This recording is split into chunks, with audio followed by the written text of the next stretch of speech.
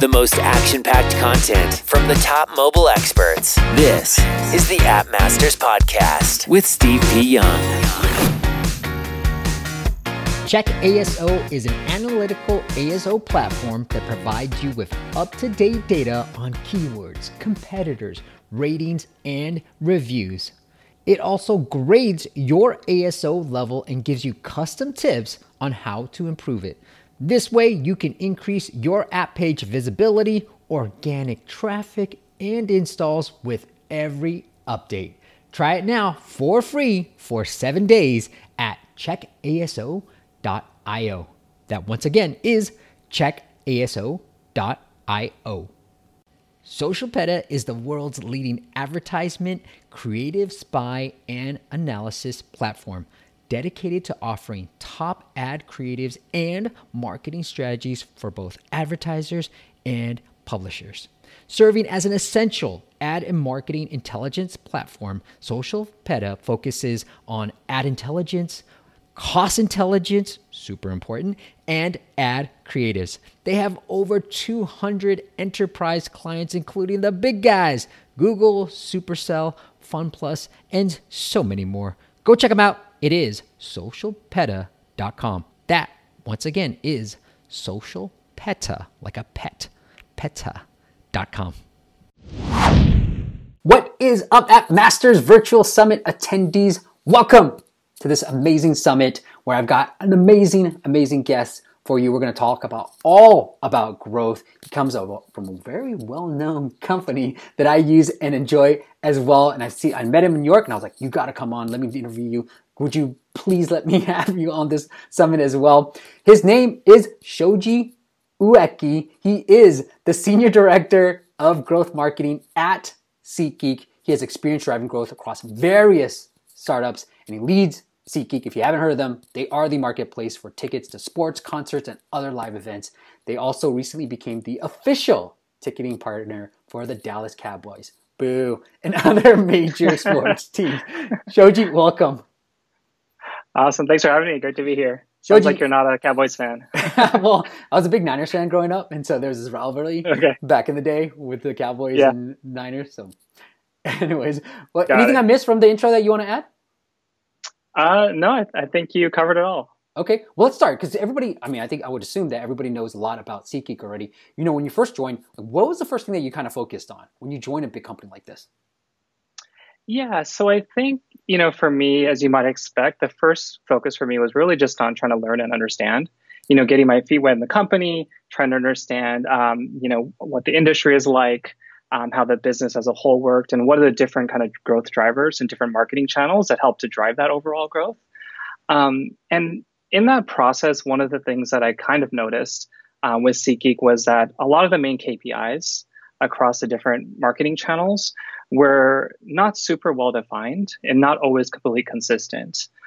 So one of the major sort of projects I think I took on was to try to formalize those KPIs. And, for me, in terms of the KPIs, I like to break them out into two different buckets. The first one is sort of the North Star kind of metric, and then kind of the main constraint or constraints.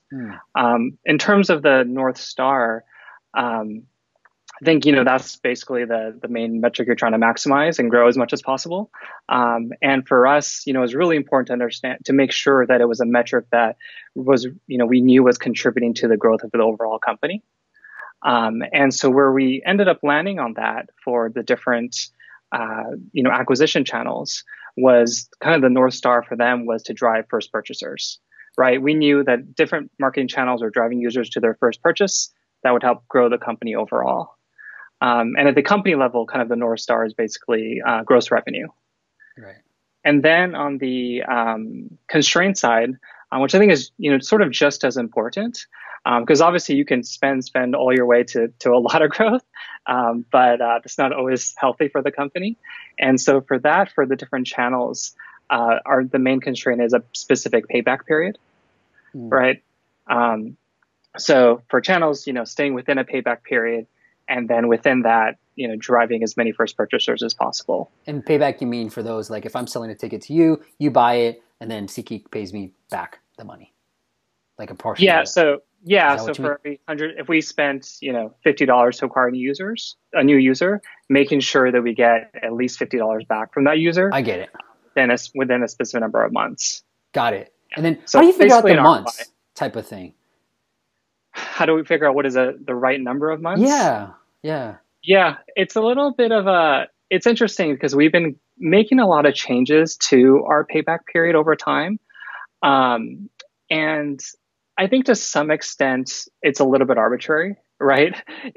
But it's based on how much you want to balance, on one hand, growth, right? Obviously, the longer your payback period that you're willing to accept, the more you're going to be able to pay per user, the more you're going to be able to spend, and the faster you're going to be able to grow. But at the same time, the more you're spending per user, that has impact on cash in the near term and things like that. So I think it's a little bit of a balance between kind of cash flow on the one hand and then top line growth on the other hand. Yeah. A couple of things I want to dive deeper into that you kind of mentioned was you said first time user. Like, a lot of the marketing thing is like, hey, it's a lot easier to sell to somebody you've already sold to. Like with a brand like SeatGeek, like why not focus on the repeat purchaser rather than the first time purchaser? Yeah, I mean, I think for the first time purchaser, that was more for acquisition channels that are focused on acquisition. I see. We definitely on the other side have, a big focus on driving repeats as well. I see. Okay, cool. And then the next thing, when you said the constraints, you said pick your North Star and then the constraints. Now, were these constraints related to the North Star? Like what would prevent us from hitting this North Star? Is that how you looked at the constraints too? Yeah, I think it's making sure that you have that right balance, right? So on the one hand, wanting fast growth. So that's where the first time purchasers kind of comes in. And on the other hand, making sure that you're spending efficiently. Yeah. So that's where kind of the payback target comes in. And at the company level, our main constraint is a EBITDA target, or basically a profitability target. Right. So we want to make sure that, we hit a certain amount of profitability, but as long as we're hitting that, our main focus is on growing our top line overall. That's cool. Okay. Now, One of the big reasons I wanted to have you on was just your depth of experience from gaming to food delivery to now like live ticketing. So like what has worked for you with the different channels given the different verticals too? Like, is there a common theme? It's interesting because, like you mentioned, going from gaming and then to kind of food delivery and then now to SeatGeek. There's just been a lot that's the same and then also a lot that's different, right? And I think the overall core kind of conceptual part of it is the same, right? In the sense that, in all these places you're focused on growing the company, right? And focus on different tactics and strategies and channels to get there. So things like, the importance of defining the KPIs, the importance of experimentation and trying a lot of new things, all of those, have been, I think, pretty similar at the conceptual level, at least. But then I've definitely noticed a lot of differences. And these are things that I probably didn't really appreciate until I was in that different situation, right? So I think one example is the frequency or usage patterns across these companies is just very different, right? So I went from gaming, which is basically a daily use app, right? And your best customers are going to the game like multiple times a day, to food delivery, where, a good user is probably ordering delivery maybe once a week, to live event ticketing, where, tickets are expensive, right? You could be shelling out a few $100s. And so for a lot of these people, if you're buying tickets once a quarter, you're a really good user. Right. So these have different implications on kind of the strategy and everything as well. As an example with SeatGeek, because users are only naturally come to your app maybe quarterly at best, it's much harder to make it more habitual for them, right? For you to always be top of mind, because they're going to go to you, buy tickets, and then maybe 3 months later they've forgotten about you. So that has a lot of. I mean, hopefully they haven't, right? Right. There's a decent chance they have. Right. Whereas with gaming, you get them to come back like first day, second day, third day. They you are top of mind to them. Right. And so it impacts kind of the retention strategy. I think it also has made something like search just a lot more important, right? Being able to capture the user when they're showing that right intent, just because they're not always doing that every day, right? So search is really big for us, partially because of that. And then I think also partially because SeatGeek's a marketplace, right? And we're selling tickets to a lot of different live events. Mm-hmm. And there's a lot of people who are interested in seeing, Taylor Swift live or going to a Yankees game or a Lakers game. And they're telling Google that every day. Right. And so if we can capture that and get in front of that, then we can convert those people interested in Taylor Swift and the Lakers to become SeatGeek customers as well. Well, I've actually, one of my tricks to ASO is actually targeting like sports teams, right? We help the client double their downloads by getting them to be number 2 for Miami Heat because they tend to have really high traffic, or not decent traffic, not high, but lower competition. So there's room for you to show up for all these sports teams. So like I've been meaning to just put like all these sports teams together and just getting the data for all of them. But I know like the Warriors, Cavs, any big popular team will work. Yeah. What type of app is this? So this is the crazy part, Joji. It was a Groupon just specifically for the Miami area. Now, I will say that as a Groupon. The founder will say, no, it's so much more. But, like for the general sense, it's just Groupon for like the Miami area. But I was like, I don't know what else to target. Like Miami restaurants, Miami food, Miami delivery, like Miami something. So I was like, Miami Heat, like duh, like that should have search volume. So I just started looking at that and I was like, yep, it has like 2030 from if you guys know ASO search score. And then like the difficulty was like very low. So I just hacked it by putting Miami Heat in the Spanish Mexico app name. And we were able to get number 2 for that keyword. Got it. Yeah. Awesome. Yeah. From the different categories, were there different marketing channels that work better? Are there ones that they're just like, hey, no matter what vertical, Facebook ads, duh. Are there commonalities too? Yeah, I mean, I think probably, Facebook and Google, they're going to dominate no matter what. I mean, for us, Google, at SeatGeek, Google is huge because of search. And it was also big at order ahead, kind of restaurant delivery. Mm-hmm. And that was similar where, we were trying to leverage interest in different restaurants, right? Like you might be interested in restaurant like ABC. And so if we can capture that, we can make you a customer of order ahead as well. In gaming, we did a lot of Facebook, right? There's also that, more of a long tail of different mobile ad networks that kind of we're focused on with gaming. And that's something that definitely hasn't been a real part of the strategy at Order Ahead or SeatGeek. And I think part of this is that, a lot of that inventory is other games, right? And so if you're trying to sell a game, then it kind of makes sense to try to sell it in other games. Yeah. And it's kind of natural. You can find a lot of great users who are just gamers in general. But if you're trying to sell tickets to a live event, it's just a little bit tougher, right, to do in some of those. And have you guys tried possibly going after like maybe city travel? Are there comparative apps that you, from like the gaming perspective, something related to the gaming perspective, are there similar apps that you guys have tried to do too? Yeah, I mean, I think something like travel is potentially a really good fit, right? If you think about especially people traveling to a new city and maybe they want to see, traveling to New York and you want to see theater or Broadway. Mm-hmm. I think we've had some discussions with different companies on partnership opportunities. I think the tougher thing about a lot of these is that, we want to acquire users. We're not necessarily interested in selling kind of ad space to other people. We actually did do that back in the day, but, now we're really trying to get people to make purchases on SeatGeek. And so a lot of the companies that would be natural fits for that tend to be in that same bucket as well, right? They're more interested in buying users and selling them. Well, one thing I definitely want to talk to you about was some of the new and emerging UA channels that you've kind of been trying out. Like what's something that you've been using or testing and something that you see like high hopes for? Yeah. A couple channels that have been really big for us that I think are more newish. One is influencer marketing and the other is podcasts. I think that, influencer marketing in particular, it's been our fastest growing channel at SeatGeek. And I think it happens to be just a really good sort of product channel fit for SeatGeek, right? When you think about SeatGeek, we're trying to sell tickets to live events, obviously, but beyond that, we're trying to sell just the fun and joy and everything of going to a live event, right?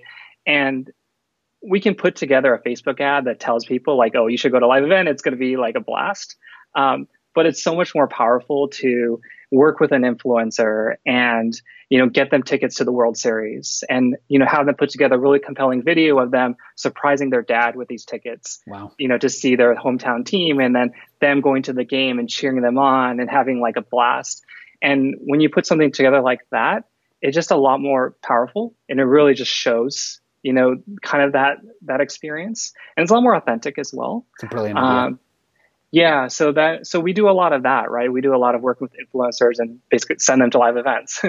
And I think that works well on the influencer side as well, because a lot of influencers, they're looking for content as well, right? And so sending them to live events gives them something really compelling to create videos from, right? Right. If they're, courtside at a Knicks game, for example, or, something like that.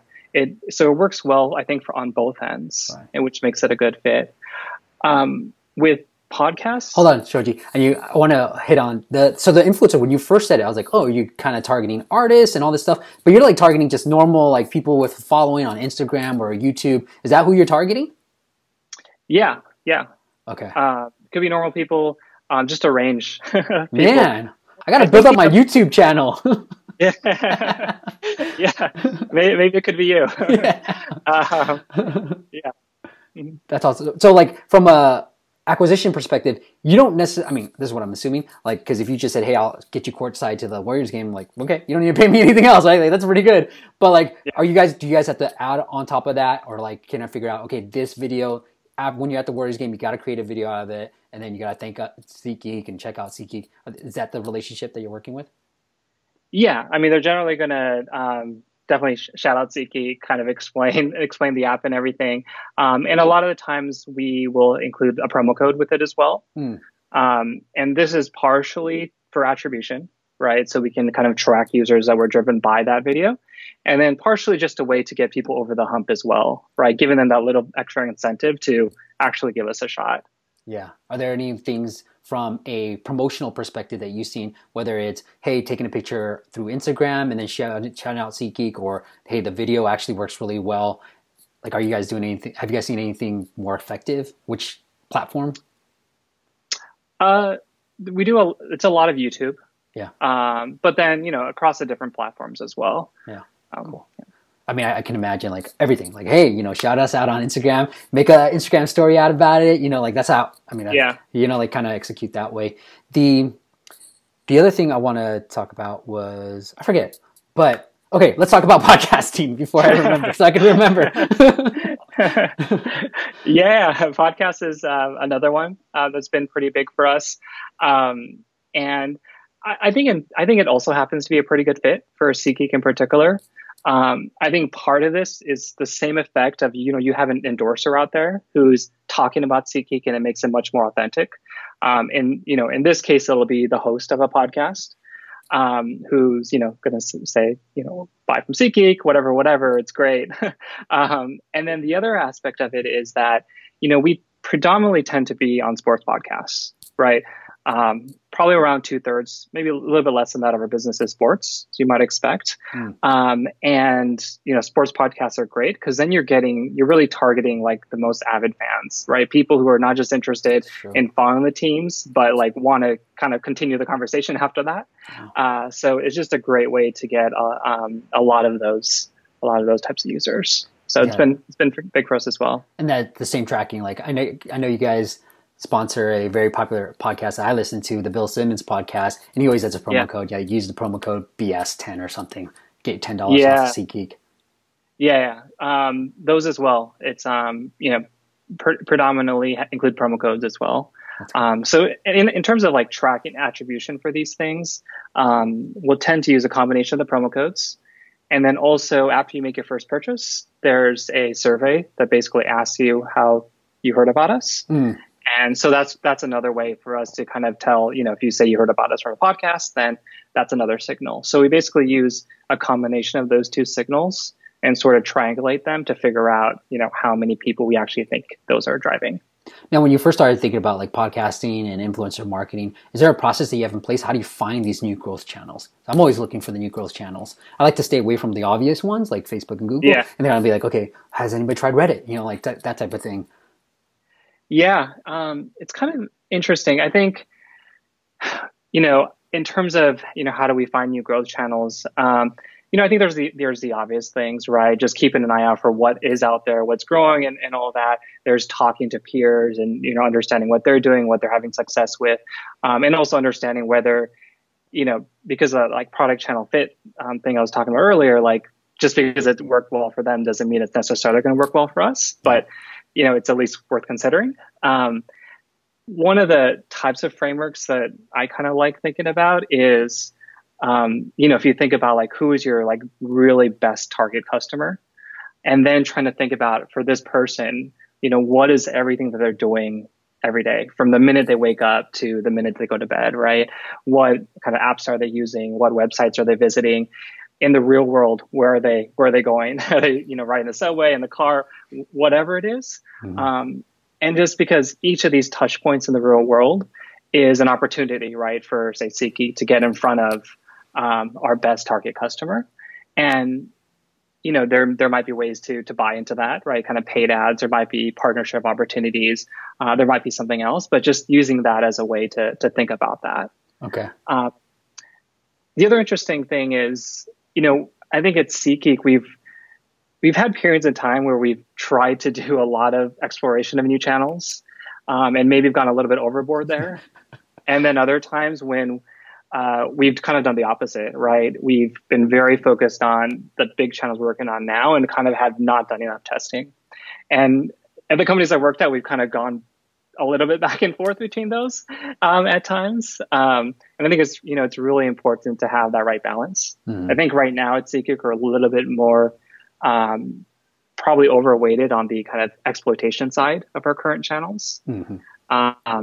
But, SeatGeek 2 years ago, I think was too much on the other end. I see.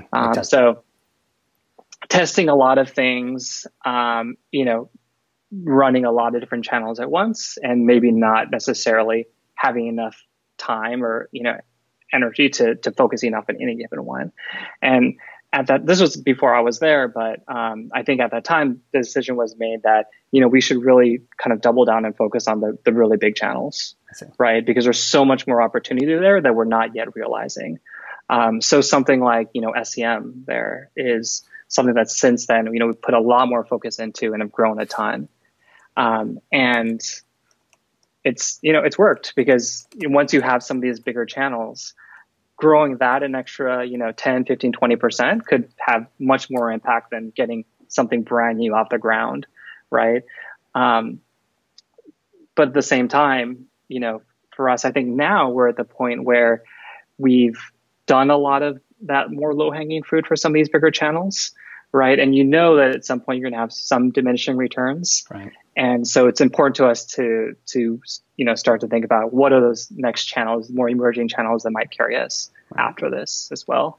Well, on the note of, finding that new channel, figuring out that it works, how do you go about scaling it? And I talked to a few people on the summit, like, this is the hardest part, especially with influencer marketing. It's really hard to scale because it's one-on-one, a lot of interactions, a lot of back and forth, and like intimate, and you can hire an agency, but that doesn't really, it's way better to have that one-on-one interaction. So how do you go about scaling a new channel? Yeah. It's interesting because at a lot of companies I've worked at, obviously you always want to kind of grow and scale every channel faster. And, there have been times when, say growth might be a little bit slow one month. And then, you have executives coming and say like, we need to grow faster, like go do it type of thing. Right. And it's great. It's like definitely everybody wants to do that. But, growing faster is not really a strategy in and of itself. Right. And so it's obviously important to understand like how you're going to make that happen. And kind of what actions like we can take, right, that are going to drive that growth. I guess conceptually, I like to sort of break it down into different kind of growth levers for a given channel. So if you think about a paid channel, for example, this is kind of my own thing, but I like to think about it in like 4 different major levers, right? The first one is basically like full coverage. And what I mean by this for something like paid search is, we might be on Google right now and, advertising on a specific set of keywords, right? But obviously, if we are there, every time anybody is searching for anything that indicates interest in any live event that we're selling, like we want to be there all those times, right? So that means, are we on every platform that they could be searching for it, right? Obviously, Google, Bing, Yahoo, like voice, whatever it is, right? Are we maximizing kind of keyword opportunities? Are we there as soon as that interest starts to become available, right? One big thing for kind of live event ticketing is that something might have zero interest, and then overnight there's a ton of interest, right? Like Beyonce announces a new tour. Right. Nobody cared the day before, and now like everybody wants in on that. So making sure that we have really just full coverage of all of that interest.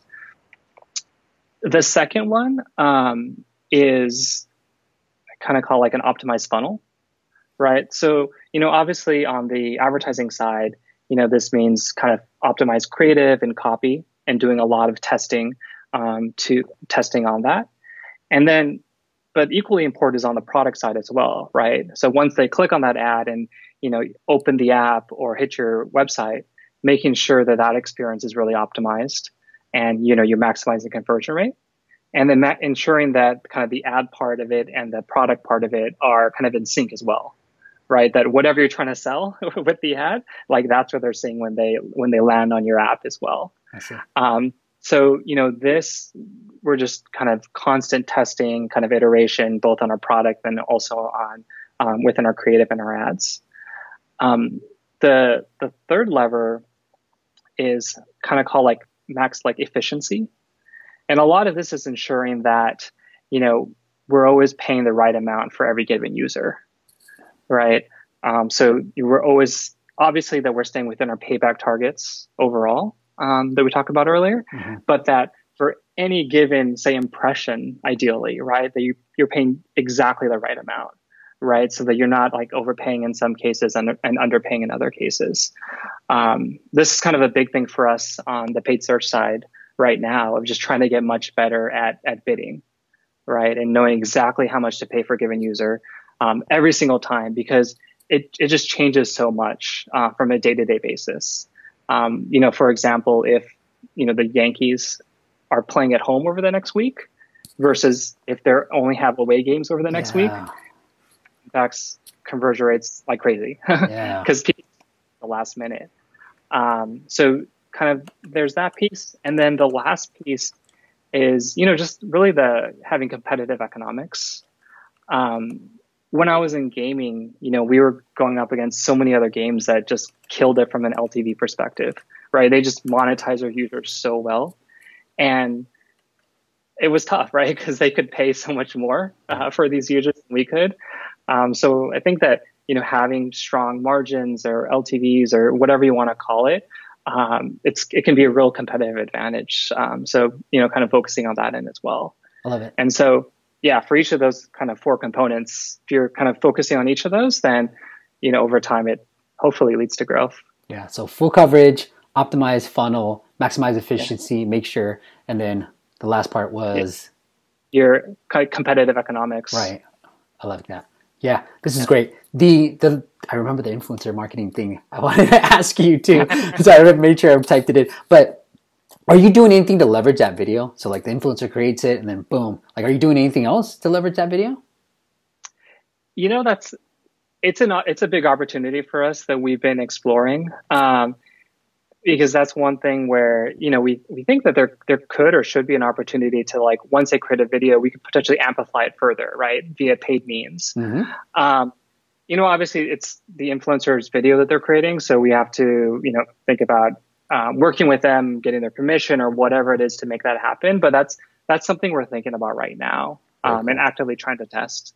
I know Shamath, who was in New York where we met too, who runs Songpop, who runs growth for Fresh Planet.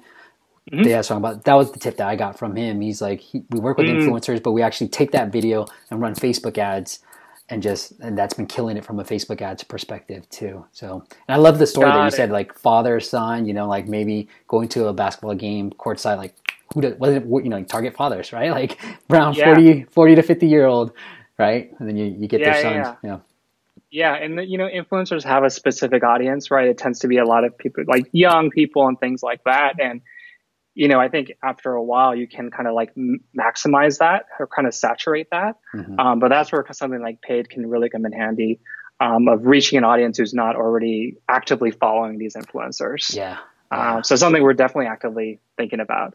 That's awesome. Well, Shoji, this has been awesome. Like, I've learned so much from this. Is there anything I missed that you want to hit on? No, I think you got it all. Cool. Well, it is SeatGeek, the ticketing app that I use as well. So you should check it out. If there's a promo code, you throw that in there as well, Shoji. But if the audience does want to follow up with you personally or anything else you want to send them? Yeah, I mean, they can always reach out to me. My email, it's Shoji, SHOJI @SeatGeek.com. Cool. And yeah, happy to hear from anyone. Well, check out the app. It is SeatGeek. You should already know about it. But yeah, Shoji, thank you so much for coming on and doing this. Thanks for having me. It's been great being here. Thanks for listening to the App Masters podcast. For show notes and amazing app marketing content, check out appmasters.co.